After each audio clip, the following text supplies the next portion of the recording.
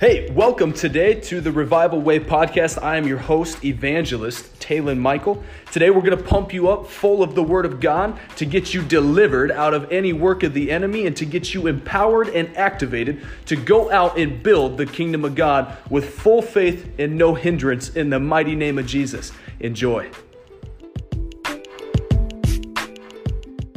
If you are in a church or in a body of ministers that take sin lightly, I highly encourage you, turn around, put your running shoes on, and take off, never return. Any body of Christ that does not take sin seriously will never walk in the power, and odds are they will walk a backslidden life more often than not. Jesus hated sin and loved righteousness. That's why he lived a life without sin. When you hate sin and walk in righteousness, God will anoint you more than your companions. That's seen very clearly right here.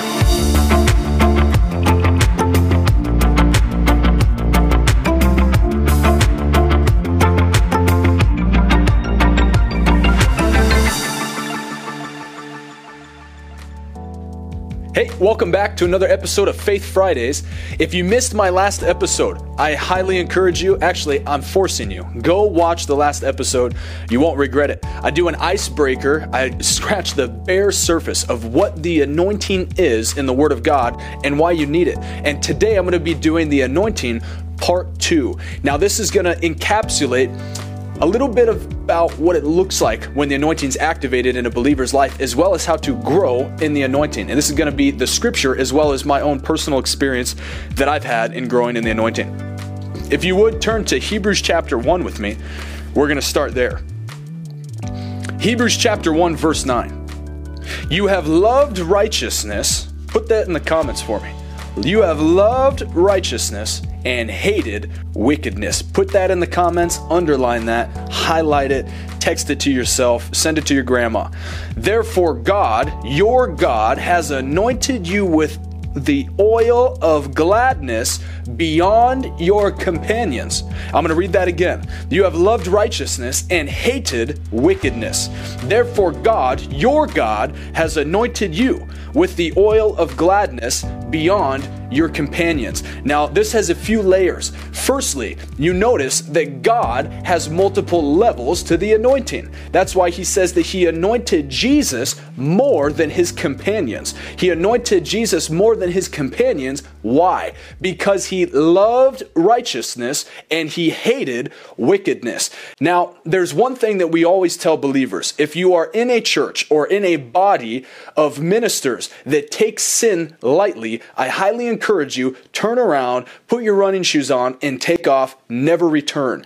Any body of Christ that does not take sin seriously will never walk in the power, and odds are they will walk a backslidden life more often than not.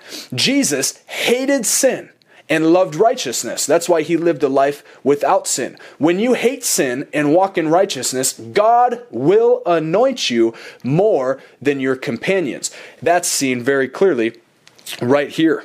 And I love that it says the oil of gladness, because the anointing genuinely makes you happy. The presence and power of God on your life makes you a happy and joyful individual. I've experienced that from my own life. But I want you to think about oil. The anointing and oil, they are types and shadows of one another. In the Old Testament, they would anoint prophets, priests, and kings with oil, and then the Spirit of the Lord would rush upon them. And what was it about this oil that was so significant? Think about the components of oil. What does oil do? Oil eliminates friction. Oil makes things more smooth. Oil preserves things. Oil allows you to cook things. Oil has so many multifacets to it that it benefits every area of your life. They would use it to cook, to preserve food, to put on animals so that things could not attack them. Bugs couldn't attack their sheep. I mean, you look it up in Hebrew culture, and they would use oil for everything. They would anoint everything. God's anointing is the same way. It resists friction. It takes away friction from your life so that when you're preaching the word, when you're bringing good news, when you're walking and demonstrating the power of God in your life, setting free the captives, deliverance, casting out demons, laying hands on people that are sick, without the anointing, it is tough. With the anointing, things run smooth. There's no friction. God is in your way. He's before you, behind you. He's upon you. That oil will help to eliminate any friction. Any friction. Now I want you to go to Mark chapter 9 with me. Verse 14. Jesus heals a boy with an unclean spirit. And when they came to the disciples, they saw a great crowd around them, and scribes arguing with them. And immediately all the crowd, when they saw him, were greatly amazed and ran up to him and greeted him. And he asked them, "What are you arguing about?" And someone from the crowd answered him, "Teacher, I brought my son to you, for he has a spirit that makes him mute. And whenever it seizes him, it throws him down, and he foams and grinds his teeth and becomes rigid. So I asked your disciples to cast it out, and they were not able." So, this is important. Before this, Jesus had already given them all authority and all power over sickness and unclean spirits. They had already, for multiple chapters, been casting out devils and healing the sick. Why couldn't they cast this spirit out? Jesus will answer that question for you. Verse 19, and he answered them, "O faithless generation, how long am I to be with you? How long am I to bear with you? Bring him to me." And they brought the boy to him. And when the spirit saw him, immediately, say immediately, underline it, write it in the comments, it convulsed the boy. As soon as it laid eyes on Jesus, as soon as Jesus was in this spirit's presence, immediately it began to manifest. And he fell on the ground and rolled about, foaming at the mouth. And Jesus asked his father, "How long has this been happening to him?" And he said, "From childhood, and it has often cast him into fire and into water to destroy him. But if you can do anything, have compassion on us and help us." And Jesus said to him, "If you can, all things are possible for one who believes." Immediately the father of the child cried out and said, "I believe, help my unbelief." So first step, the anointing still requires faith. The power of God always requires faith. I want you to understand that. You can write that as a side note. Verse 25, and when Jesus saw that a crowd came running together, he rebuked the unclean spirit, saying to it, "You mute and deaf spirit, I command you, come out of him, and never enter him again." And after crying out and convulsing him terribly, it came out. And the boy was like a corpse, so that most of them said, "He is dead." But Jesus took him by the hand and lifted him up, and he arose. And when he had entered the house, his disciples asked him privately. Now here's the point. Why could we not cast it out? See, they were in shock because they had been casting devils out for multiple chapters before this. They thought they were pros. They hadn't had any issue before. What was wrong with this one? And he said to them, "This kind cannot be driven out by anything but prayer and fasting." By prayer and by fasting. Prayer and fasting is how you increase the anointing on your life. This is a perfect example in Scripture about how Jesus carried more of the anointing or more of the Spirit of God on him than the disciples did. If you remember, right before this, the Pharisees, religious leaders, Pharisees, Sadducees, wouldn't seize and couldn't seize. They all asked Jesus, "Why is it that your disciples don't fast?" Even John the Baptist's disciples fasted. And he said, "Why would they fast if the bridegroom is with them? But one day they will fast when I have risen," is what he was saying. So they didn't need to fast because the anointing was already there upon Jesus. But once Jesus were to leave, the anointing must grow. They must be able to carry that kind of power, or else they won't be able to be as effective as Jesus. But he made a promise before I left. He said, "These signs will follow them that believe, and even greater things they will do than this." But it requires an increase of the power of God on your life. Now there's something important about fasting, and we will do a separate teaching on fasting. But fasting, I want you to understand this. Fasting doesn't move God, fasting moves you. Fasting aligns us with God. So, the Spirit of God is already inside of you. It says in Ephesians chapter 3 that the fullness of God already lives in you. Everything you'll ever need.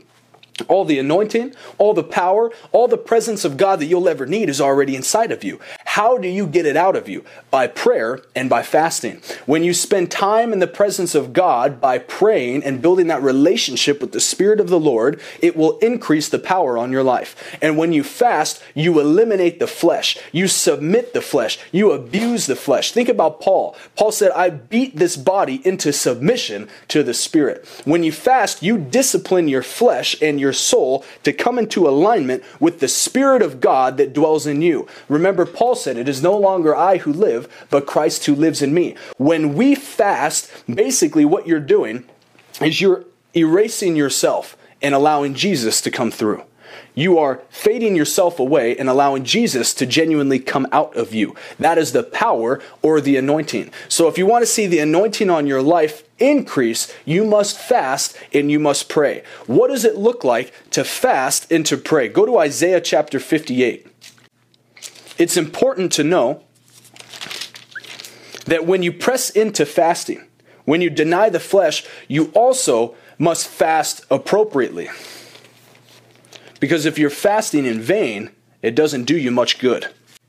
Quickly, before we read Isaiah 58, I'm going to read this from Matthew chapter 6, verse 16. These are the words of Jesus. And when you fast, do not look gloomy like the hypocrites, for they disfigure their faces, that their fasting may be seen by others.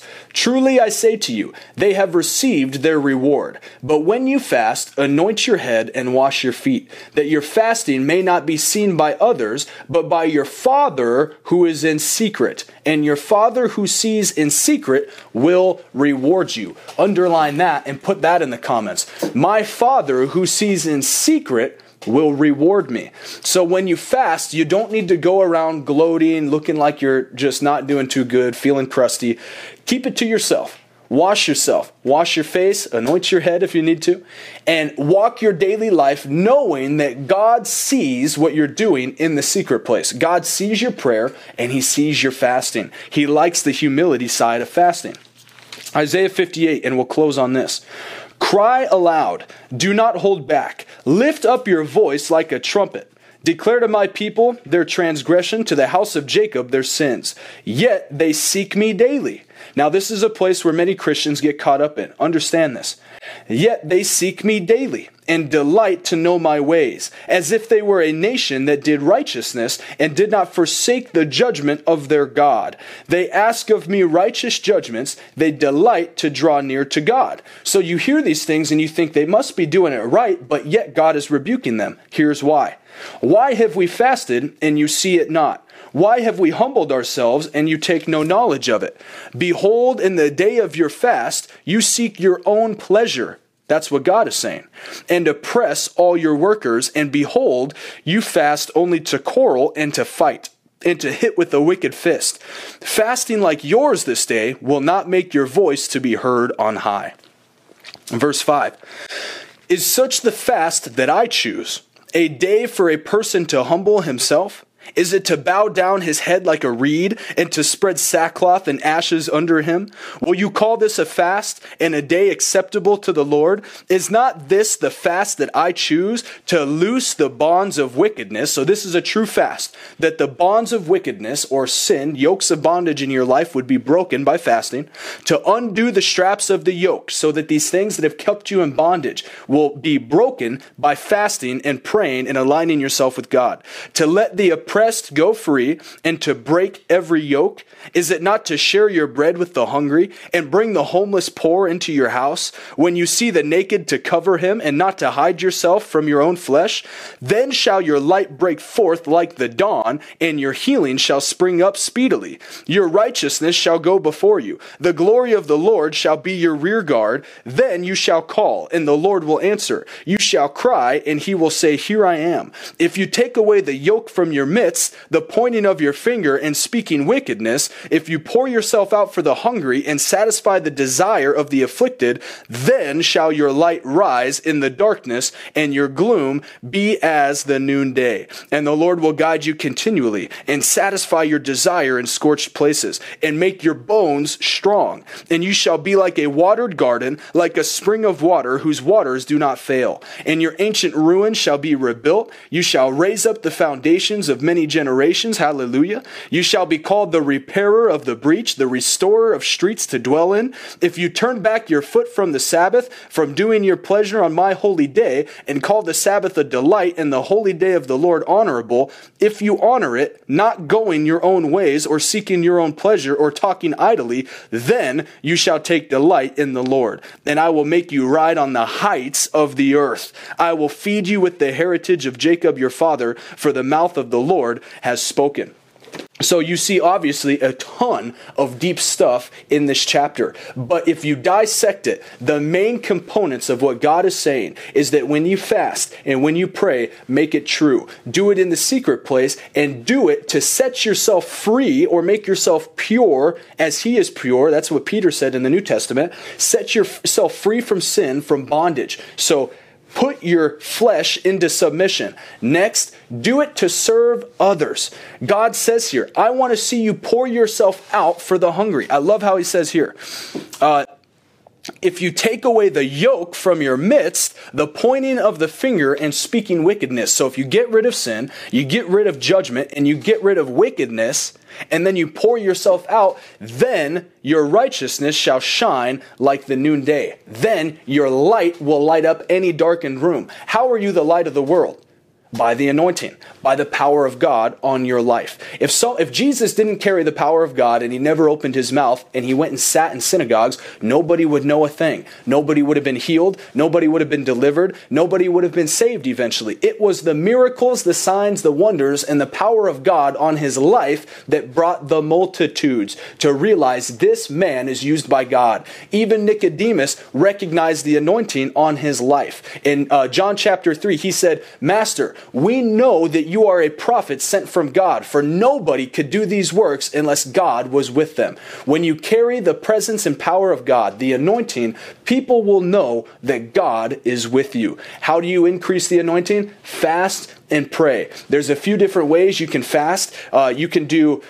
You'll hear a lot of different people talk about a social media fast. That's great. If you're in a position where you need to fast social media, I'm never going to rebuke that. But I highly recommend you stick to a biblical fast. There's multiple types of fasting. There's intermittent fasting in the Bible in Ecclesiastes chapter 10, where they don't eat breakfast.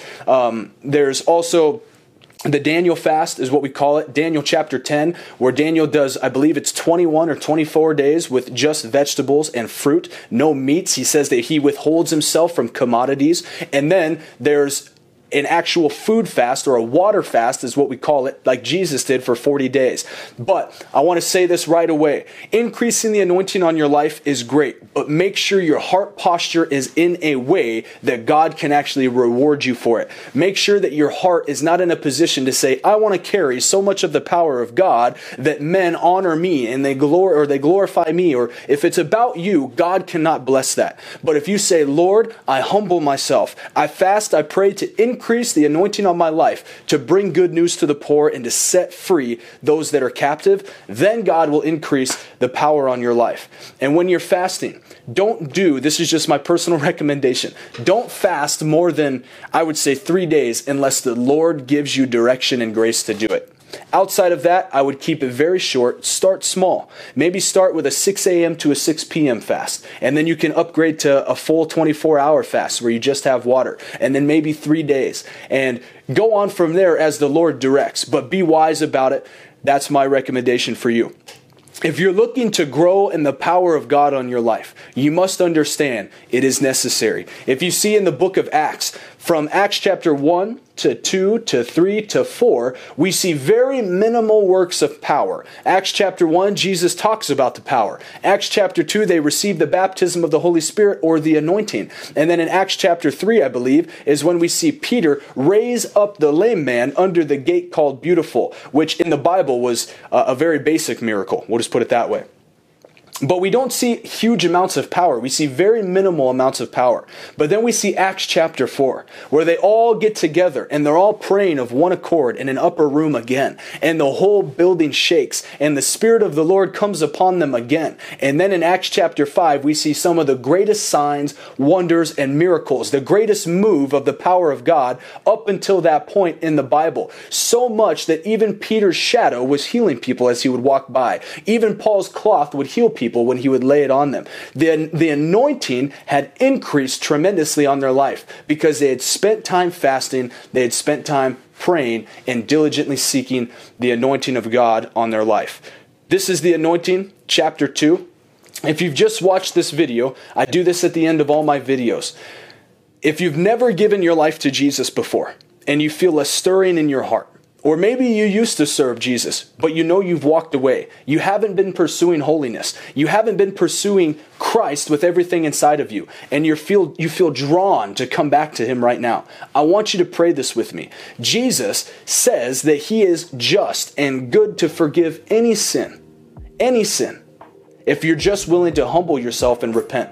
1 John chapter 1 verse 9 talks all about coming humbly before the Lord, repenting and believing that God will forgive you. God will give you grace. Let's just get right with Him right now. If that's you right now and you know you need to get right with God, I just want you to put your hands up and you could say this prayer with me. Say, God, I choose this day to give you my life.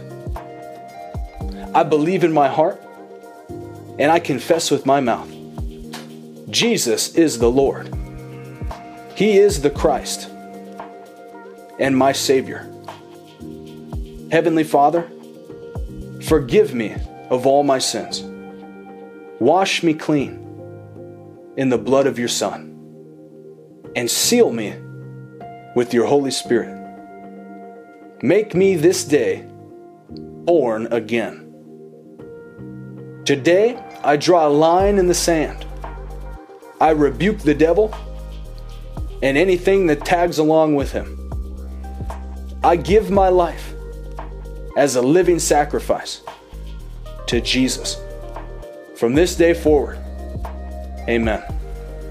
Amen. If you said that prayer with me, make sure you get your hands on a physical Bible. If you cannot get a physical Bible, you can always use your iPhone or Android. You can get it on any app store, the YouVersion Bible app, or any other Bible app for that matter, but read the Bible. I highly recommend you start reading in the book of John. It'll give you a beautiful picture of the narrative of the life of Jesus. And then as the anointing that's in you shows you how to expand, you can press into other books and seek more wisdom. Also, plug into a local church body that believes in the power of the Holy Spirit and preaches the Word of God. They don't compromise it, they don't live in fear, and they don't take sin lightly. Make sure you plug in to places like that. And of course, make sure that you watch these videos every opportunity that you get. If you've enjoyed today's teaching, please share it. Go visit our website.